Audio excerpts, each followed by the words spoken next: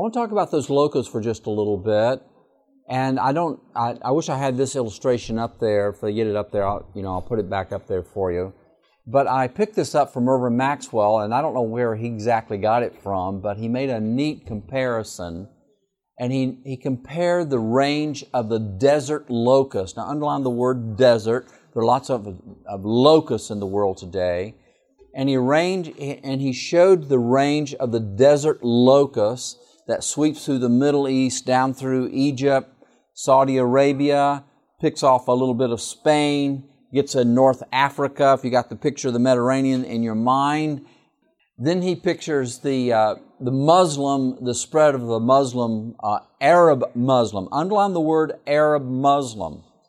And the semblance comparison is quite striking. So you have basically the desert locust range is about where you see the Muslim, the Arab Muslim world, so to speak. So that was very interesting. So this is a desert locust. As it says, it can eat its weight in crops. To us in America today, this doesn't seem like you can get locusts out west, but with aerial sprays and pesticides, these things are easily held under control. But even today in the Middle East, they are feared. In certain parts of the world, they don't have the ability to respond. And if you're a subsistence farmer, meaning that you are living and eating off of what you raise, and you see these things show up, they are really a scourge. Okay, they were commanded not to harm the grass or the earth or the tree or any green thing. Talked about that yesterday a little bit. Only those men who do not have the seal of God, I talked about that yesterday, in their foreheads. And they were not given authority to kill them, but to torment them for 5 months. And their torment was like the torment of a scorpion when it strikes a man. In those days, men will seek death and not find it. They will desire to die, and death will escape them, will flee from them. And the shape of the locust was like horses prepared for battle, and on their heads were crowns something like gold. Their faces were like the faces of men. They had hair like women's hair. Their teeth were like lions' teeth. They had breastplates like breastplates of iron, and the sound of their wings was like the sound of chariots with many horses running into battle. They had tails like scorpion, and there were stings in their tails. Their power was to hurt men for 5 months, Revelation 9, verse 1 to 10. There's the range of the desert locusts. And here, if you can see that good enough there, I'm sorry. And then there is the range of Islam. Isn't that interesting? I think it's very, very interesting. And I think you might even say that Islam today, of course, is really taking a chunk of Africa here. But you can see how that's Arabic Islam. This is spread to 750 AD.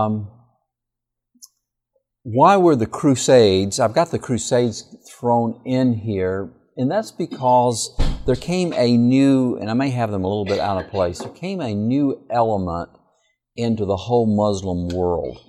And that element was the Turks who came out of the steppes of Russia, like a lot of barbarians did. I'm not trying to call anybody barbarian, but I'm talking about the barbarian tribes. And they came and they became converted to Islam. I think I mentioned that yesterday. And they began to move in on what we call today Turkey. And by 1100, you find something very different going on. And they became a real threat to the Byzantine Christian empire of Eastern Rome. And they basically woke up too late as to the terrible threat this was to all of Christendom and to Europe. The Arab Muslims were not that big of a threat or as much of a threat as these guys were. But these guys, and so what you have is you have the Crusades. How many of you have ever heard of the Crusades?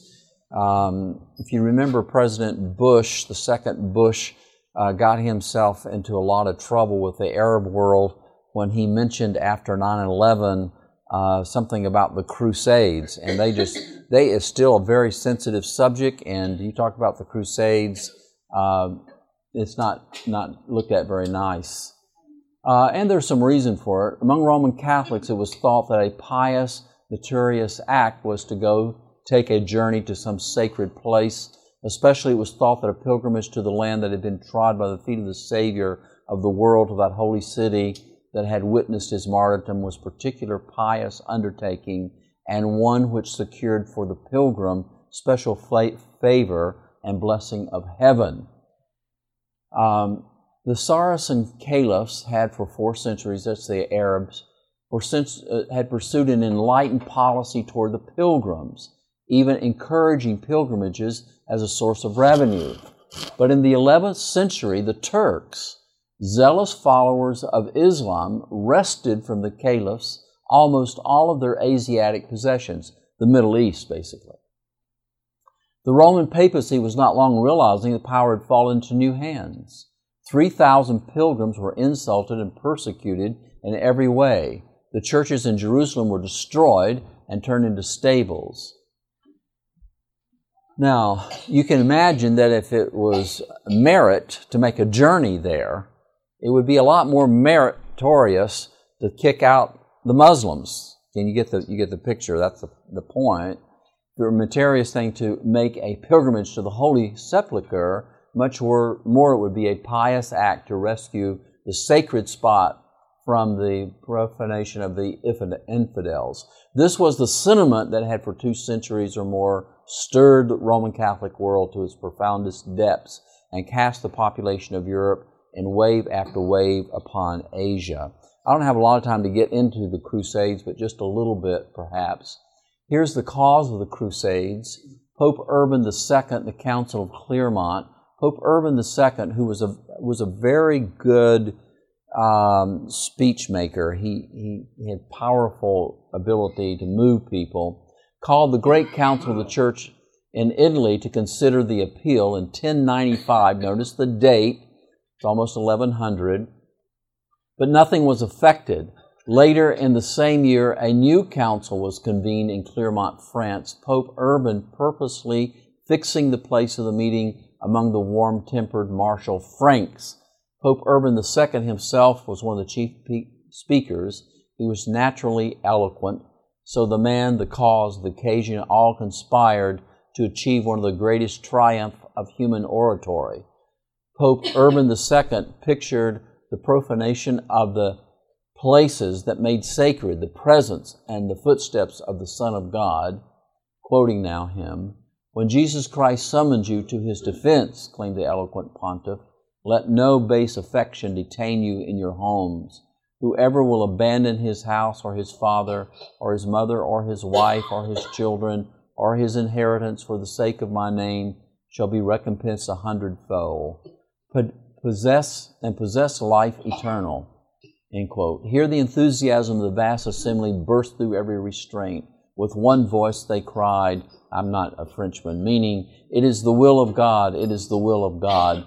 Thousands immediately affixed the cross to their garments as a pledge of their sacred engagement to go forth and rescue the Holy Sepulchre. The 15th day of August of the following year, 1096, was set for the departure of the expedition, and the Crusades had begun. It was Jesus who made a profound statement to the woman at the well. He said, "Woman, believe me, the hour is coming when you will neither on this mountain nor in Jerusalem," what? "But the hour is coming and now is when true worshipers will worship the Father in spirit and in truth, for the Father is seeking such to worship Him." John 4:21 and 23. Jesus declared, "No more holy mountains." If the world would just accept this, it would save the world right now a lot of turmoil. The world is a powder keg in the Middle East. It's been all my life. It's been all your life.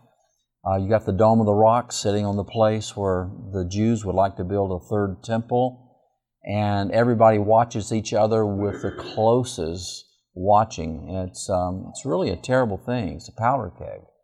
And it wouldn't take much to set off a huge mess.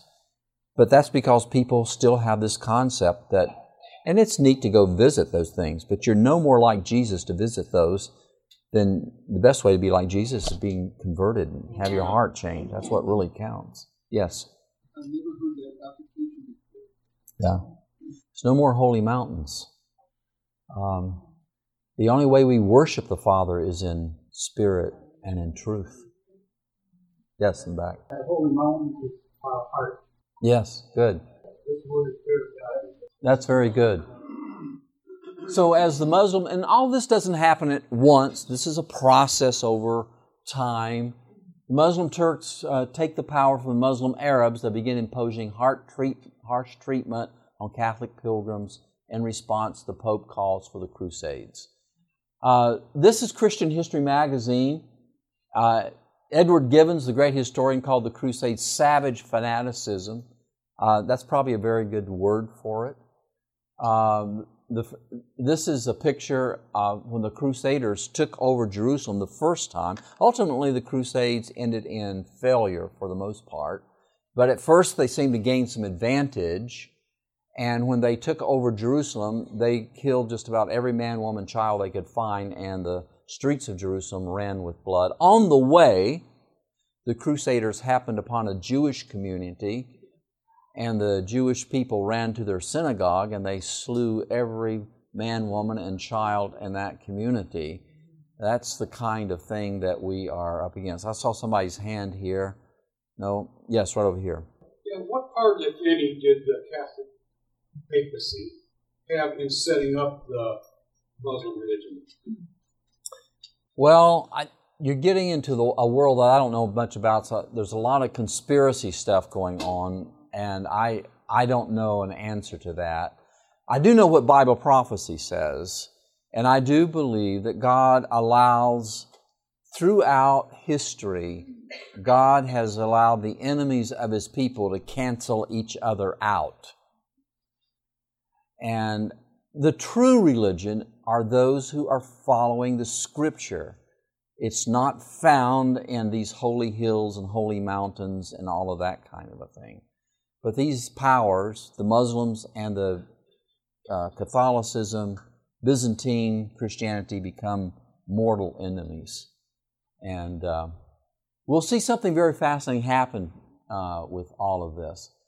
This is the last crusade. It's the Children's Crusade. Many people don't know about this. You're talking about unbelievable, savage fanaticism. Have you ever heard of the Children's Crusade? This was a populist kind of a thing, and there was a young man who seemed to be possessed with some kind of a spirit.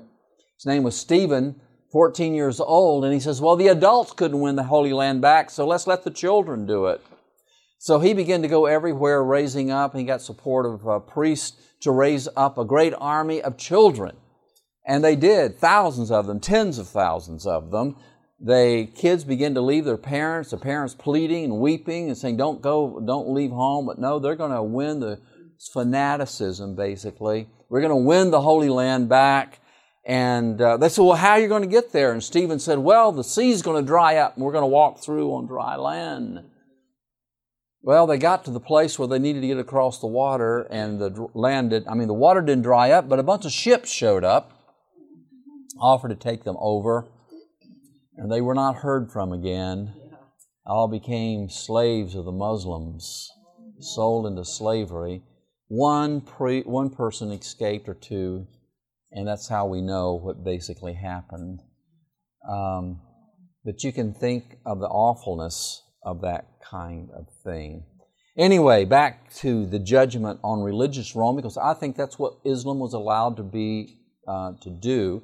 And if I go back to that picture, by the way, and you look at the Muslim power that spread through the Middle East and North Africa and up to Spain, it's like a crescent moon. You know what the symbol of the Muslim power is? And it becomes like a block that keeps that apostate Christianity from continuing its spread. So here we have July 27, 1299, Islam strikes like a scorpion, not like a snake.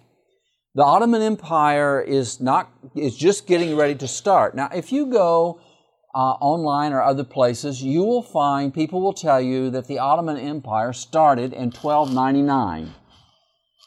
Now, this date becomes important to us and to Bible prophecy, and it says it started in 1299. You'll find others who will contest that and say, no, nobody contests July 27. Nobody contests that. What has been contested is 1299. Now, this date, July 27, 1299, was given by the historian Gibbons in his History of the Roman Empire. And but people have said, no, that date is really 1302. And that's the more popular date that you hear. Other date you will find is 1301. Why do they pick, what is it about that July 27? What is it that happened that changed the course of history? And what happened is, so you got the Crusades going on, you got a lot of, the Dark Ages are in full-blown blossom, if that's the right word. It's not a good word. It wasn't a flower. The Dark Ages were not a flower.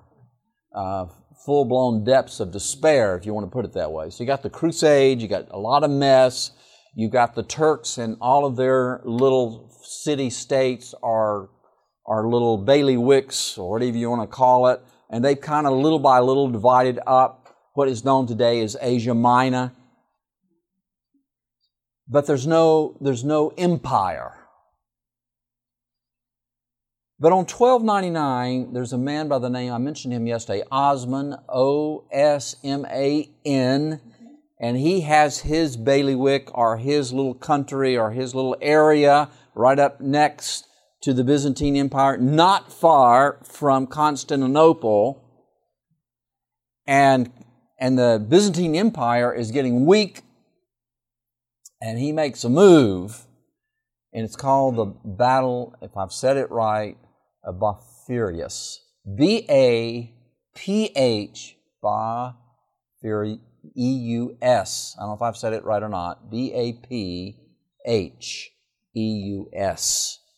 And it's called, that's what the battle. And this is supposed to have taken place, according to Gibbon, on July 27, 1299. He won that battle. The Turks won that battle and really shook them. From then on, it was downhill, and they used that as the establishment of the great Ottoman Empire, who later would become called the sick man of the East, but he's not sick to start with. Pretty powerful, and this grows into an empire. This guy becomes very, very powerful. Well, let's look at this date just a little bit. Let's look at the prophecy of the 5 months. This 5 months when this thing strikes like a scorpion.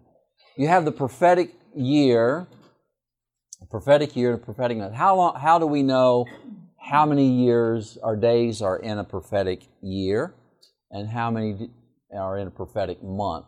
Well, the Bible fortunately gives that prophecy 7 times in both Daniel and Revelation. It calls it 3.5 times or 3.5 years. It calls it 1,260 days. It calls it 42 months. So if you just do a little math, the Bible explains itself. Now, when I first started out, I used to tell everybody, oh, that's the Jewish year. Well, that's no such thing. I was just absolutely wrong. Sorry to say that. And I because the Jewish year is run on a calendar, a lunar calendar.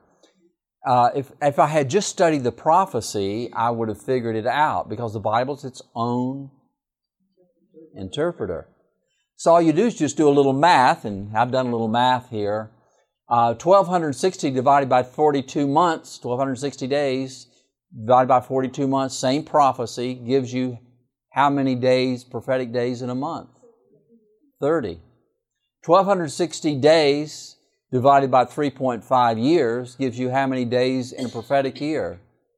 360. So prophetic year is 360 days, prophetic month is 30 days. So 5 times 30 equals 150 days, or using the day for a year principle, which I'm not going to try to explain today because I think you know that, then I get how many years? I get 150 years. So if July 27, 1299 is the correct date, and I actually do believe that it is, despite what you may hear from some people on the internet and among the Adventist church. I explained yesterday why you see so many different varieties of this sometimes. Then that becomes a very important point, because there's another prophecy and the sixth woe that's going to get added to this. So the question is, where do we find a movement against religious Rome, Byzantine and papal, that fits this description? This is a very good description of the rise of the Ottoman Empire, which attacks religious Rome in two phases. Now that two-phase thing is important, because in the first phase of this thing, it says it doesn't strike it, it hurts it, it makes it miserable, but it doesn't take its life. Even though it's right next door to Constantinople, which is the capital of the Byzantine religious empire, it doesn't overcome it. But it does make life miserable for 150 years. And so it's a good description of really what happens here. So the question is when did the Ottoman Empire begin growing out of the Muslim religion? If we know the date, then we can determine the beginning of the 5 months. Well, it's like giving you Gibbons here. Well, let's give a little bit more. This was also, the Ottoman Empire is also known as the Turkish Empire. Ottoman Turkey, or simply Turkey as it is today, was founded in 1299 by the Turks under Osman I in northwestern Anatolia, or Asia Minor, or what today is known as Turkey. That's from the Encyclopedia Britannica. And you can look on other places, and they'll refer you, even I think you'll find that Turkey itself looks at its beginning in 1299. So that's not a date that can just be dismissed. The date Gibbons gives is July 27, 1299, which was the Battle of, anybody want to try it? I think this PH is supposed to be like an F sound. Bephaeus. Anyway, between Osman I and the Byzantine Emperor in what is today known as northwest Turkey. In more recent times, as I mentioned, the date's been challenged. Let's look at this a little closer. So why is this date so important? Because in the sixth trumpet, there will be added to it another prophecy that is very precise. It's one of those precise prophecies you'll find. It's almost mysterious. I'm going to talk about that today before we're all done.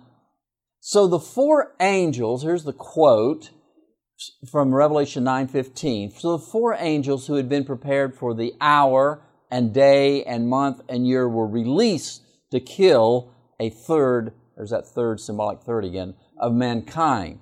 Now I'm going to get into that a little deeper as I get into the sixth trumpet. But these two come together because if it strikes like a scorpion and you know the start of that, then it's only logical that when it switches from scorpion to snake, that you've got a continuous prophecy. You understand what I'm saying? So the 5 months is like the start of this 300 and the hour, the day, the month, and the year. Have I lost anybody? So two prophecies, time prophecies. One is the start and the other is the finish. And they flow together. That was 150 years prophecy right on the beginning of the end of it. Yeah, the 5 months and then is the first part, and then the hour, the day, the month, and the year is the second part. And they're consecutive. So the start of the 5 months. Yeah, that's right. Okay. With me? Let's go ahead. Okay, I can't say this guy's name either. That's a Greek name. His name is George Pacmeres. That's what I want to say. Or Pacmeres.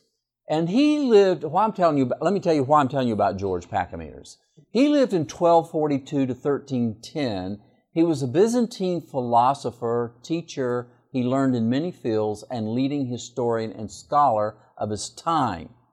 Now, Dr. Alberto R. Traer, Ph.D., comments on this date, and this date people have been studying George Pactamirs, and they came up that the date was not 1299, but was 1301 or 1302.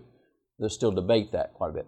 Now, Dr. Alberto Traer comments that and this on this date, and this is what he has to say.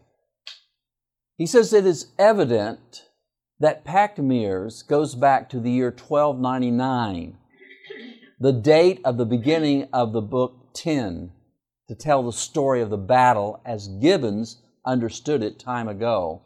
The date July 27, 1299 fits better with all the earlier Ottoman sources, which makes prominent the year 1299 for the beginning of the Ottoman Empire, with the adoption of Sogut as the capital of the new Turkish Empire and his first significant advances toward the land of unbelievers. Here's what Traer is saying. He's saying everybody's saying that the Ottoman Empire gets a start in 1299, but then we come along and say the battle that really started it didn't actually happen until 1302. And so he says there's something not right here. He says it's really more clear that battle, that Gibbons was right. That's what he's really saying. I got that from Dr. Traer on March 11, 2016. That's how fresh this is. The perplexity of the French and I'm going to introduce you to a French historian, and you ask me, well, what are you doing that for? Because he is a student of this Greek George Pactamirs. In other words, he studies Pactamir, and he's well known for the studies over these dates in this whole issue here.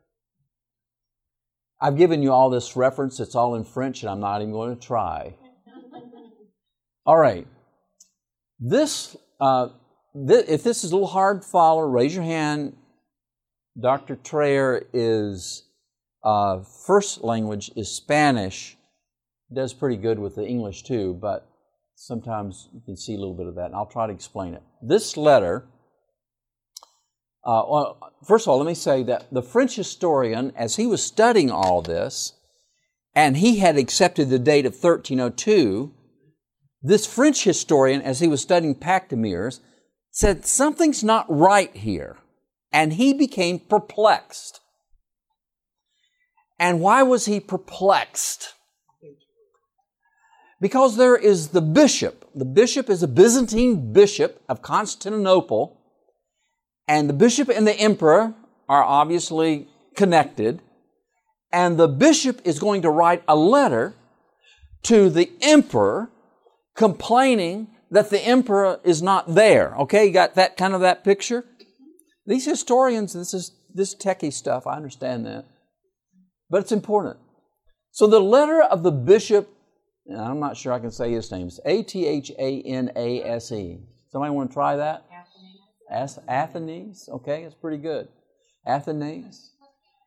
To the emperor, and I'm not even going to try that Greek. Okay. But that's the emperor. Is extremely important because it is contemporaneous to the events of the battle.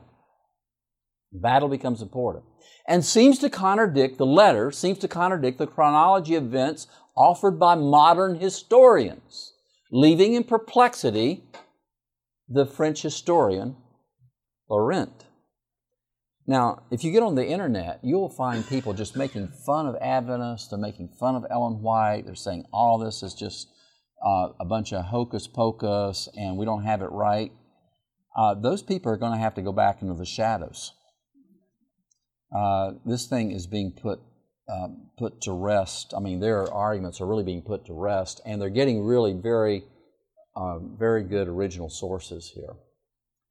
So why did it leave? Well, let's go ahead. Let's listen to the explanation. One, the letter from the bishop regrets the absence from the capital of the emperor during most all the time of the first patriarch, and that are his time period there, which was 1289 to 1293. Now, obviously, I didn't get, but there's two of this, what do they call it, patriarchate. It's like a It's like right now we had our session, so we're in that 5-year session. So this is his 5-year time period, and that's what it's talking about there. I shouldn't say 5 years. I don't know how many years it is, but it's several years. It's like 4. Number 2. Looks like 5. All right. Anyway, you got the gist of it. Okay. Now, we're going to talk about his second one. Let's go back to number 2, the observation. The letter of the bishop, written in Constantinople and, quote, placed at the head of the ancient collection, comma, and no doubt contemporaneous with what constitutes Vaticanus, comma, end quote, requires to date it before the second patriarch, our time period of the bishop, because during the second time period of the bishop, since June 1303, the emperor doesn't leave the capital. Under this context, Laurent dates the letter between April 1299 and October 1300. So it's basically saying you can't have it both ways. Because that letter is dated in a way that says, that you can't take that letter and make it in 1302. That's what he's saying. So he continues, the letter of the bishop requires the emperor to pay attention to the public calamities, especially to the evils brought out by the Turkish invasion. Well, when was the Turkish invasion? It was the battle of Bapheus. And this is why the French historian is perplexed. The perplexity of the French historian, Laurent, is that the letter fits better with what happened after the battle, which in Laurent's view, as generally assumed by modern historians today, would have taken place in 1302. But, quote, the situation of Asia Minor did not start to be degraded before the victory of the Muslim Turks at Bapheus. And the mention of the presence of the emperor in Thessalonica complicates more the matter because he returned to Constantinople before 1302. Dr. Trayer's conclusion is, in my view, this letter makes sense if we place the battle of Bapheus in July 27, 1299, whose consequence required the immediate return of the emperor to Constantinople.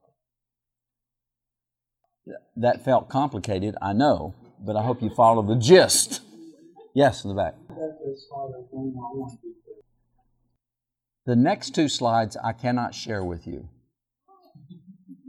because there's ongoing research, and he gave me permission to share this, and he and some other people are doing some more research that is even more devastating to 1302. I left them on there, but I put hashtags on them, and so I want to honor that, and I'm just going to flip through them. There they are. Okay. All this new information, it's just that recent. These guys really have gone back. They've gotten original sources. They have really piled in on this thing, and I'm just really thrilled with what they're doing. All this new information is, in fact, Dr. Treya wrote me, and he says, use July 27, 1299. Use it with security. That's my word. Use it with confidence. I think that's the word he used. Yes. Dr. Treya, I know that you got some books out of this. Is this a new book that he's coming out with? There's some books being worked on, but it's in collusion with several scholars that are working on this, not just him. Is this just a history volume of history books that he's coming out with? No, my guess is they'll probably publish a book at some point once they get all their stuff nailed down. So we put together the 158 to 261. I'm going to. Thank you. All this new information is supporting Gibbon's date for the Battle of Bapheus on July 27, 1299. It undoes the modern interpretation of 1301 and 1302. That's what we're saying. All right. Now, let's go back well, I think we've nailed that down pretty good, so I don't want to go. But I want to go 150 years later to 1449, because that's when something is going to change dramatically, and we're going to see that happen here. And 1448, 14 when? 48. The new emperor of the Byzantine Christian Empire asked permission from the Turkish Sultan if he would give him permission to take the throne of the Christian Empire. Now tell me, who's controlling who now? Christians are not in control anymore. And he gets the permission, guess when? 1449. So he takes the throne with permission from the Muslim Sultan. So now you have the Christian powers, if you please, listen to this carefully, who have now come under the control of the Muslim powers, Turkish Muslim powers. And that's what is just what I've told you. And there's a picture, by the way, of the last Eastern Roman emperor, and he's not going to last too long, because in 453 something happens. The power of Islam is going to change in the next trumpet. It will change from the sting of a scorpion to the deadly bite of a snake. The fact that he took the throne only with permission tells you he's in charge, and now we watch this happen. This, a little sidetrack here, I picked this out of a library a long time ago, but it shows a Muslim Turkish soldier, and look how he's fighting. The Bible says the sting was in their what? And one of the, if you think about horses, where the most famous horses in the world come from? They're Arabian horses. These guys were expert horsemen. Said that they would move in on their enemy, frontal assault, cavalry, and then with expertise they would turn their horses like they were fleeing, and then of course their enemies lower their shields, and about that time they come right over the back end of their horses anyway. I just thought it was kind of an interesting sidetrack, kind of something interesting. All right, now what I'm going to do is I'm going to switch to part 2, if you don't mind. Some of this I've covered, so just wanting to pick this up. All right. Then the sixth angel sounded, and I heard a voice from the 4 horns of the golden altar, which is before God, saying to the sixth angel who had the trumpet, release the 4 angels who are bound at the great river, what? Now, I've heard a lot of explanations on that, but I want to give you one that I think I like better. I like consistency in Bible prophecy. I like this because we're dealing with the enemies of God's people. You're dealing with Babylon and Rome and the 2 phases of Rome and all of that. It's all picturing together, and it's all flowing together. And before we get done, you're going to see how it just flows right into modern times that we are. Where do you find the river Euphrates again in the book of Revelation? You find it in the 7 last plagues, but it's in a picture of preparation for the 7 last plagues. You follow what I'm saying? So it's like a postscript in the 7 last plagues, and says this is how you get to the Battle of Armageddon. And then in chapter 17 you have the woman, and she's also pictured as a city, and she's sitting on what? Sitting on water. Well, what water does Babylon sit on? Euphrates. And in the 6th plague, the Euphrates dries up and the woman and the city falls. Remember that scenario? Okay, I'm not giving it to you, but I'm just giving you the basis of it. Yes?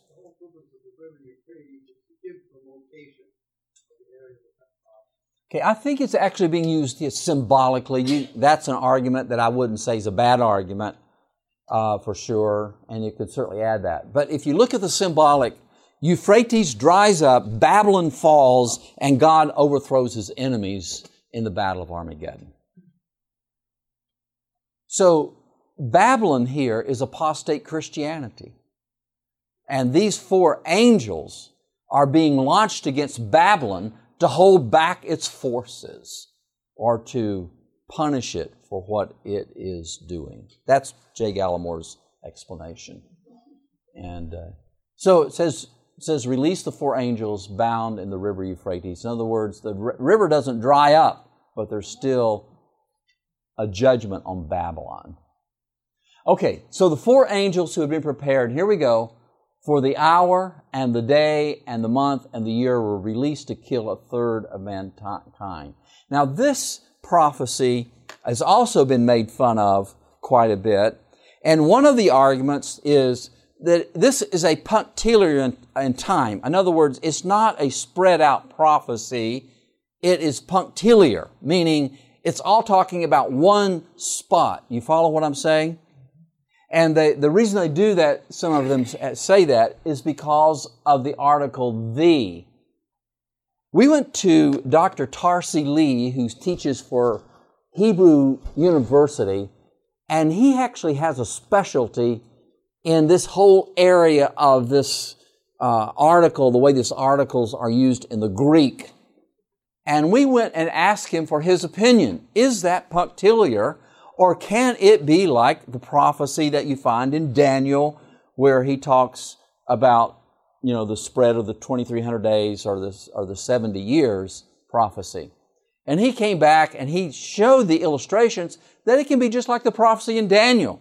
You could use it punctiliar, but it can also be used clearly to be a prophecy that is laid out over time. And that's the way Adventists have always looked at it, and I think the Adventists have been right on it. After all, we've been right about a whole lot of things. If you think what we're teaching today, what's amazing is that we've been teaching that for 150 years and it's coming to pass in front of people's very eyes.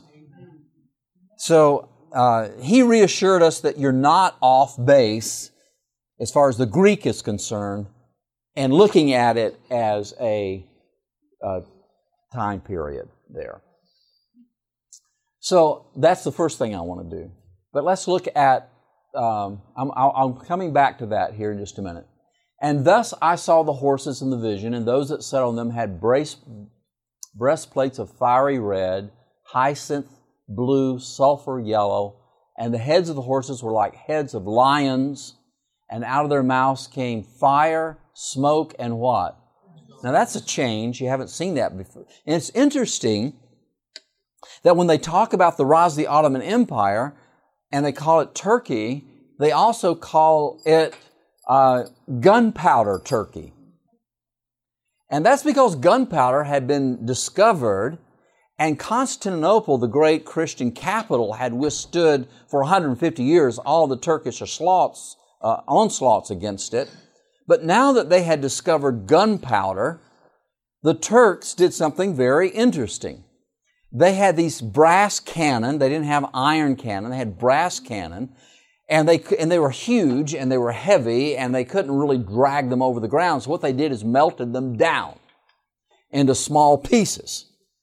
And they hauled them up in front of the walls of Constantinople.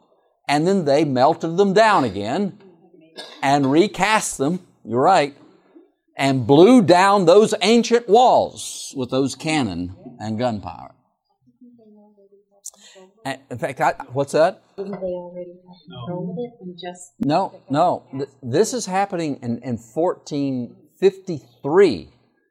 So Constantinople falls in 1453. And the new Roman Byzantine emperor took over with permission in 1449. And right after that, now you see the attack. The Turks weren't going to stop until they got Constantinople, until they wiped out the Byzantine Empire. That's where they were going. And so they made that attack in 1453. It's a big date. If you watch the news, you'll find that Greece and Turkey, even though they're both part of NATO, they don't like each other at all. And that's a powder keg. They will dispute over 2 rocks out there in the Aegean Sea. In fact, NATO rushes to try to keep those guys from fighting, and I don't get into all the history of that. You can get into it yourself. But anyway, I just think it's interesting that it came out fire and brimstone, which is sulfur, you know what gunpowder is made out of. But they basically blew down the walls, and here we go. So by these 3, it's a typo, plagues, I've got to have my wife go over this. A third of mankind was killed by the fire and the smoke and the brimstone which came out of their mouths, for the power is in their mouth and in their tails. For their tails are like what? Before their tails were like... Yeah. So you see the deadly effect, the deadly change in the second phase. Having heads, and with them they do harm. Revelation 9:18. But notice this. This is one sometimes it's often skipped over. But God gives you the reason why He's bringing judgments on religious Babylon, religious Rome. But the rest of mankind who were not killed by these plagues did not repent of the works of their hands, that they should not worship demons. By the way, the New Testament ties these two together. The worship of demons and the worship of idols. Yep. Should not worship demons and idols of gold and silver and brass and stone and wood, which can neither see nor hear nor walk. Now I say this kindly, but Byzantine, Greek Orthodox will tell you they're not idol worshipers, but they have their pictures and they will kiss those things and bow down to those things. And the Roman Catholic Church has idols all in there. They'll tell you the same thing. We don't worship these idols. These are just replicas, but yet they're bowing down to them, they're kissing them, and so forth and so on. This is in the Christian church that has the 10 Commandments. And God doesn't like it any better in the Christian church than He liked it with ancient Israel. And the result is to withdraw the protection of God. Yes? In a way that the Muslims were used by God to put a check on Catholicism. I'm sorry? It sounds like, in a way, the Muslims were used by God to put a check on Catholicism. You are just absolutely hearing what I'm saying. Exactly right. What God has done is just like He did when Israel went into apostasy. What did He do? He withdrew His hand and He allowed their enemies to come in and put a check. So you've got Christianity both in Byzantine and in papal power, and these people have gone into apostasy. They've left the plain Scriptures, and so what does God do? Withdraws His protecting power. Wasn't this also the time of the Reformation, so the distraction? Yeah, hang on to that. You can steal some of my thunder. No, that's fine. But you're right on, and we're going to see that in just a few minutes. Yes? Was the Muslims, was that part of the abyss then? The evil angels were let out of the abyss and terrible things happened? Well, what you see, I think, evil angels are in the business of... remember when I told you this thing that there would be... that the judgment on apostate Christianity would arise from 4 different areas? And that's what I'm covering. It's going to arise from the Muslims. There are a lot of good, decent Muslim people. I don't agree with their theology. I don't agree with their Quran. But that's not a place to get into that. But that doesn't mean that I think their movement is heaven sent. They believe it's heaven sent. I say that. I'm trying to be respectful. We always should be. I don't believe their movement is heaven sent. I believe that movement was allowed to check apostate Christianity. But I don't think apostate Christianity is coming from heaven either. So there's several different movements in the 6th trumpet that's checking all of this. And that's what we're seeing here. Okay, let's see if we can go on here.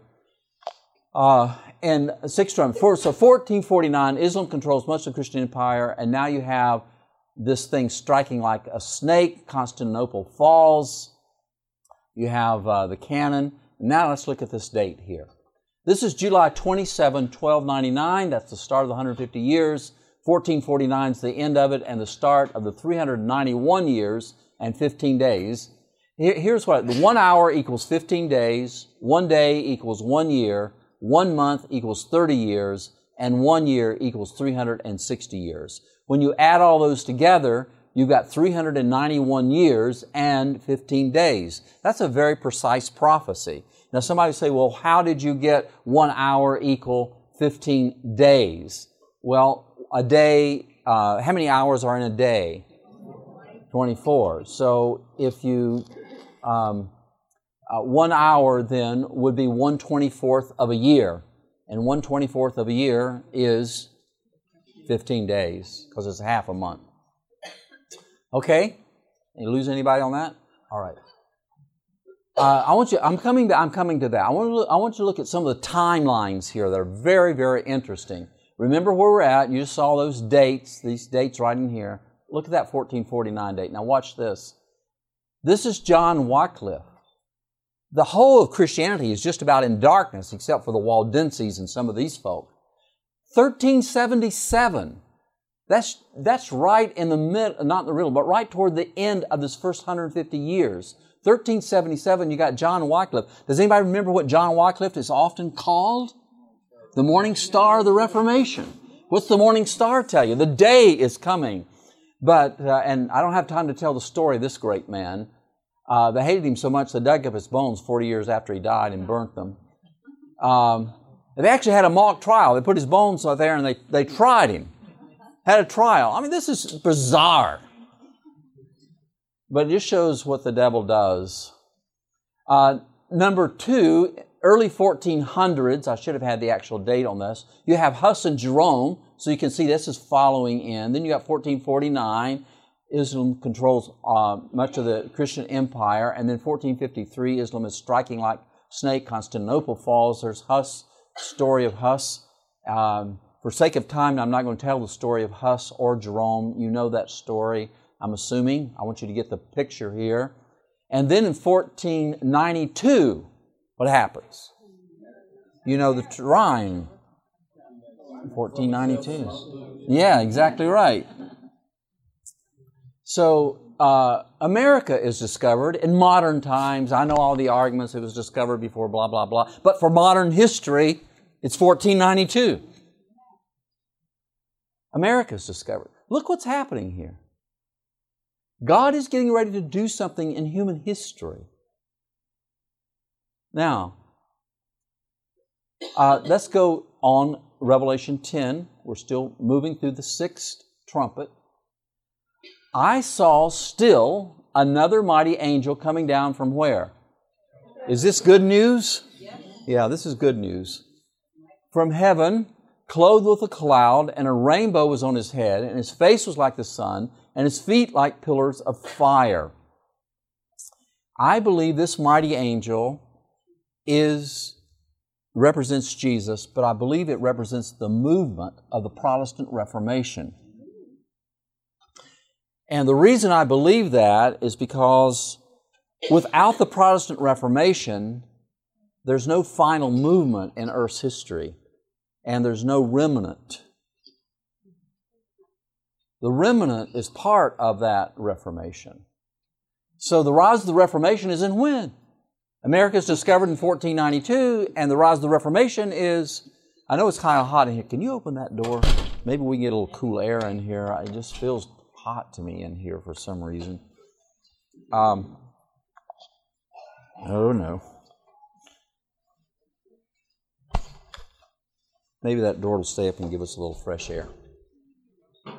Yeah, there you go. Thank you. Bless you. Okay, so you can just see the dates kind of and everything that's happened. So you see those dates down through here.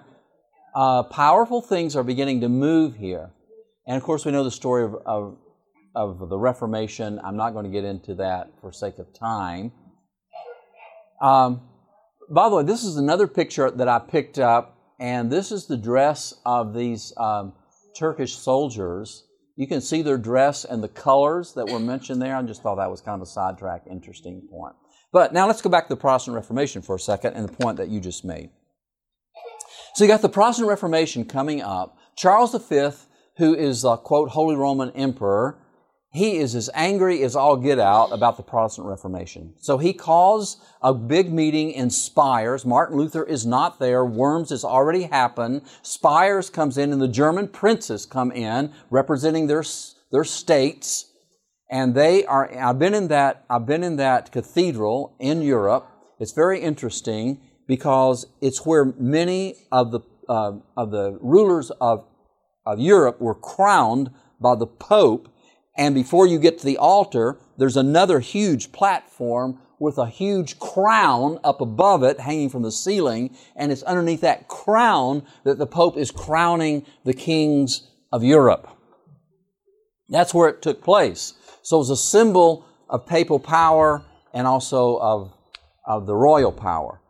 So there they are at Spires, and Charles V, in no uncertain terms, you can read it in history, tells them that they are going to surrender the heretics, the Protestants, in their territory. And if they do not surrender them, he will raise an army and he will devastate their states. And you can just, it's pillage, it's horrible and he meant every bit of it. I'll lay it to waste. So it took quite a bit of courage for these guys. And he meant it, and he had the ability to do it. Charles V had the ability to do it from Spain. They stood up, you remember, and that's where the word Protestant comes from. It was the protest of the princes. And they told Charles V he didn't have any right to rule over man's conscience. And they were not going to surrender. Yes? Where did it come in where the one king, they were forced to kill all the people, and then the king was drugged like they had to walk behind the Pope? Yeah, that was back in the Dark Ages. Yeah. But this is a picture now of the Protestant Reformation, and this is a pivotal moment. This moment, in those few minutes, the world is getting ready to change because God is moving. And Charles V is angry, and he says, okay, I'm coming back. And this time I'm coming with a sword. He went and raised a huge army up. On his way, in simple terms, on his way to Germany, he got word that Spain had been invaded by the Turkish Muslims. So the army that he was going to go and lay waste to the Reformation lands, he turned around and had to use that army to fight the Turks. And while he's fighting the Turks, the Reformation is growing like wildfire because of the great prophecies of Daniel and Revelation that have been poured on righteousness by faith, and everybody's standing up and saying the Pope is the Antichrist after all, according to the Bible. And the Protestant Reformation then becomes unstoppable. No Protestant Reformation, no United States of America. Get it clear. I know we're now quoted as the new Catholic nation, but the truth is we've been taken over from the inside. This never was made, it grows out of the Protestant Reformation, pure and simple. And the Constitution of the United States is a representation of Protestant principles. So this is Islam Reconsidered by Kenneth Oster, an Exposition University book, Hicksville, New York, Exposition Press, 1979. By the way, he's not alone. Many scholars will tell you this. The Ottoman pressure on the Habsburg, that's Charles V and his relatives, was an important factor in the consolidation of the forces of the Reformation and their final recognition, observes a typical modern scholar. In the 16th and 17th centuries, support and encouragement for Protestants and Calvinists were one of the fundamental principles of the Ottoman policy. There would have been no Protestantism had there been no Turk. And there would not have been a United States of America if there had been no Protestantism and no Turk. Most Americans don't realize those roots. Yes? Was this the same time when Turks were standing in front of Vienna? Yes, I think you're correct. You can look at all the technical stuff, but anyway, that's the basics. Now, conclusion. Muslims are used as a judgment on apostate Christianity. 2, as the Christian Reformation grew, the Muslims decreased and fell under the power of Christian nations. Oh, don't miss that. So, when you've got the apostasy raging, the power of the Turks come up. When the Reformation comes on the scene and begins to grow in power, the power of the Ottoman Empire.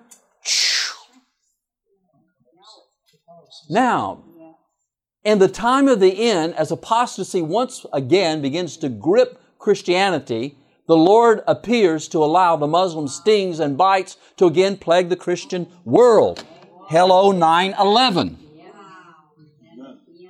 And an Iraqi war. And one that we're fighting. And you cut off one head and you get 7 dragons. Called Isis or Daesh or whatever it is they call them. What's going on? As this nation turns into apostasy, God starts withdrawing His hand, and this nation begins to feel, and Western Europe begins to feel. Is Western Europe and the United States are great bastions of Bible-believing Protestants. But now as they're embracing the Dark Ages again, this is what is happening. Okay. Sure. Exactly right. You've heard about it this week while you've been up here. So here we go. Okay. So there's those dates again. I've got a few more minutes. You still with me? I wanted to get into this. Somebody's going to ask me about the 7 thunders, and the truth is, I don't know. I know some people have done some study on it. I'm suspicious of something good, but I'm not going to get into it because I don't really know right now. And I need to think about that a little bit more. All right. I wanted to get into, this angel again, because I want to get into that final date before you go today. Can we get that done? Yeah. Okay, and there's nobody following me here, so if I can impose on you just a few minutes. My wife told me that because she usually follows me in here. And the angel whom I saw standing on the sea and on his hand lifted up his hand to heaven and swore by him who lives forever and ever and created all things in it, the earth and all things in it, and the sea and all things in it, that there should be, underline this part, delay no longer.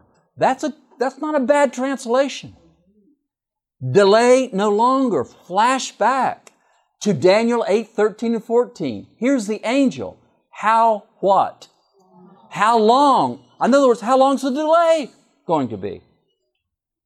How long will the vision be concerning the daily sacrifices? The word sacrifice, by the way, is supplied. I don't have time to get into that. And the transgression of the desolation, the giving of both the sanctuary and the host to be trampled underfoot. Remember, that was the vertical attack towards that. There was a horizontal attack and the vertical attack towards the prince and the sanctuary. And he said to me, unto 2,300 days, and then shall the sanctuary be cleansed. Well, this is telling you that this great long time prophecy that has delayed God's response is about to come to an end. That there should be delay no longer. Now, Ellen White makes a very interesting statement in support of this. She said, there are no more time prophecies to be fulfilled after this. And I keep seeing people popping up trying to, this is another fulfillment of this, that, and the other. The Bible is very clear. Delay no longer. The end of the 2,300 days was the last of the time prophecies. Everything else fits in before that, including the end of Daniel, and I'm not going to take time to get in there right now. Okay, and you know Revelation 14:7, where we are called to worship Him who made heaven and earth. And you notice that in this also there's a reference to the creation. And you cannot really reference the creation without the Sabbath. And when you switch into the Holy of Holies, as this is getting ready to do, Sabbath becomes important. All right.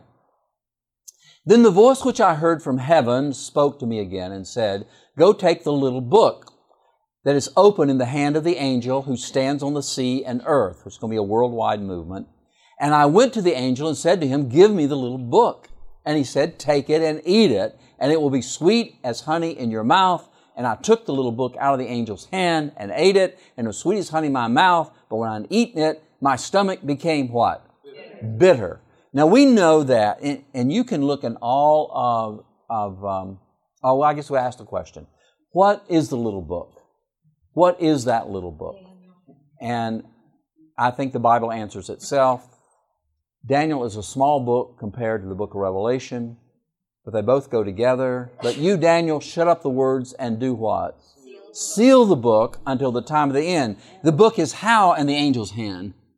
It's opened in the angel's hand. So, and many shall run to and fro, knowledge shall be increased. So the book is opened. The prophecy is that this is the only book in the Bible that's predicted that will be opened when? In the time of the end. And the time of the end starts with 1844. 1798, some people say. Doesn't matter, it's pretty close. Out of the Reformation comes the bitter book experience. You can look at this, whatever this is, takes place out of the Protestant Reformation. And when you look at the Protestant Reformation, the only experience where you've got a bitter book experience, a honey bitter book experience, is the 1844 thing. And it was a big deal in the Protestant Reformation. It was part of the Third Great Awakening. Some people say the Second Great Awakening. As you know, the Holy Spirit was moving mightily in this country in the middle 1700s, the late 1700s, early 1800s. And this thing came, there were no Seventh-day Adventists in 1844. Everybody that was there were Protestants of one stripe or another. So that experience came out of there. Okay, let's look at the data. This is an angel from heaven. It's a good force. His description is like that of Jesus. His foot is on the sea and the land to become a worldwide influence. He has a little book open in his hand. John's told to eat the little book. When he does, it is as sweet as honey in his mouth and bitter in his stomach. And so I've just told you where you're going to find that experience and why. This takes place under the sixth trumpet, just before the final events of Earth's history under the seventh trumpet. And the little book would have a close relation to the big book, and that book is the book of Daniel. All right, I want to go back to that experience. The focus of this bitter experience will be on the heavenly sanctuary, the time of the end. Because the Bible says unto 2,300 days, then shall the what be cleansed? So the bitter experience is going to have to be over that. Now, you know the story of the Adventist pioneers. Here's a man by the name of Josiah Litch. We may have to shut that door if the noise gets out there. I'm going to impose a few more minutes. Shall I just start tomorrow? You okay? I wanted to get to that prophecy. I wanted to keep it all in the same thing. All right. This man right here, Josiah Litch, these guys were good students of Bible prophecy. And Josiah Litch, this is 1830, about 1831 or 2, William Miller begins to preach. 1833, you have the falling of the stars. That's pouring gasoline on the Adventist movement. But this really pours gasoline on it. And Josiah Litch, these guys are studying the prophecies. And Josiah Litch studied this prophecy, and he came to the same conclusions of what I've told you. And he said the conclusion of this prophecy is August 11, 1840, and he was brave enough to put it in print. And of course, people made fun, laughed at him. They thought there was a lot of deists in those days, and they thought the Bible was a musty old book that had no relevance. You ever heard of that before? Well, the San Francisco Times, I believe it was, reported that on August 11, 1840, that the antagonist of the Muslim Sultan had been delivered an ultimatum at the request of the Ottoman Empire's Sultan by Britain. France was now out of this. I got into this history. It's a very fascinating history. Britain, Prussia, Russia, and Austria, all Christian powers. And that ultimatum was delivered on August 11, 1840. Now you have just the opposite happen. You have the Sultan appealing to Britain and the Christian powers of Europe to help him. Because the Pasha, or the ruler, the Muslim ruler of Egypt, was eating his lunch, meaning he was beating the daylights out of him. And there's a very interesting story there. And I want to tell you a little bit of that story because this date, August 11, 1840, has also been made fun of. They have laughed. They said this is not true. It didn't happen until August 16, not August 11. Well, I want to tell you the story, if you don't mind. I've got it in here somewhere. Here we go.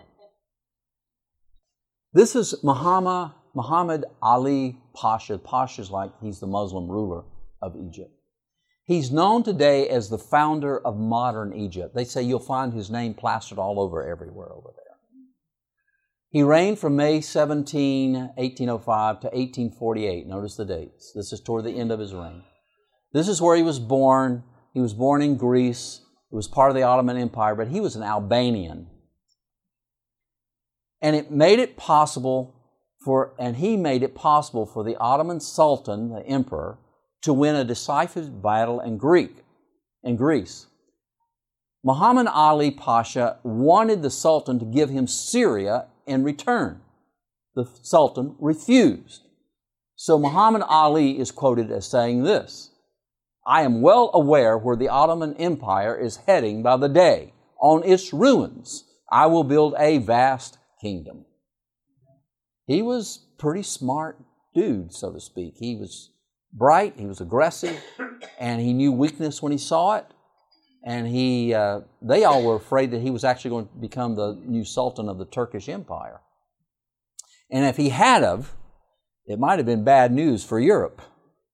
This guy was smart.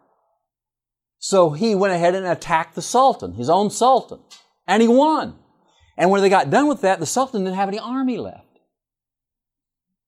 And so Britain and the European powers are looking at this guy and they're saying, hey, if we don't do something, this guy will take over the Ottoman Empire. This will not be good.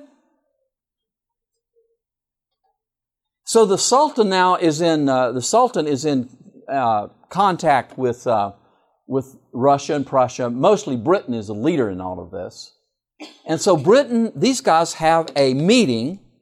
And they decide that in fact, the whole intrigue about this meeting and how Britain finally got the permission to send the ultimatum. And by the way, they sent the British fleet down there to enforce it. Is very fascinating. But they got the ultimatum and they signed it and they sent it to the Sultan. But the Sultan is not down in Egypt. He's up in Turkey. So he's got to get that ultimatum down there, right? So how does he do it? Well, he sends it by ship. He gets his ambassador, his representative, and he puts these guys on the ship with the British European ultimatum, and they arrive in the harbor of Egypt on August 11, 1840.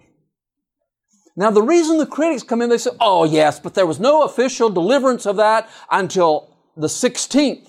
We know that. And the reason there wasn't, quote, an official deliverance is because there was a thing called the plague. And there was a quarantine. And they weren't going to let you off the ship to make sure that you didn't have the plague. Somebody said amen. That's good. So, but that doesn't mean that I got the history. This is really interesting. That doesn't mean that the Pasha, the Egyptian Pasha, didn't know what was in that ultimatum. And he must have gotten it off the ship somehow. Because when they finally let him have the official audience, he had already made up his mind. He didn't even give him a chance to speak. He flew into a rage, told them how crazy they were and stupid they were and all those, whatever they were. That's my English. But he just flew into a rage and told them the whole bit. So we know he already knew. And the reason he already knew is because they delivered it. They came into the port on August 11, 1840. We did some research on this, and I don't have it all up here. So some people say, well, you know, they kind of say, well, how can you prove that source? We know now the very boat, we can name the boat that brought the information from England and their sources were using August 11, 1840, and they're the ones that released the news to the Americas. Of course, they brought the official thing. There's also the telegraph, all those kinds of things that were going on. So it's coming now. That date can be established very powerfully. The prophecy is sure. Ellen White verified the great controversy. And Ellen White is right after all. Hello, critics. Like I've always said, the prophets are never wrong. You just have to wait sometimes. And God just waits. That's the critics, to test our faith. But we have good reason today to be able to establish both of these dates and to see that that prophecy comes to pass. That's enough for today. We'll be back into it tomorrow. Let's bow our heads and we'll try to pick up where we left off. Father in heaven, thank you again for your love and your mercy. And I pray that you'll be with us now as we continue to trust your word. In Jesus' name, amen. This media was brought to you by Audioverse, a website dedicated to spreading God's Word through free sermon audio and much more. If you would like to know more about Audioverse, or if you would like to listen to more sermons, please visit www.audioverse.org.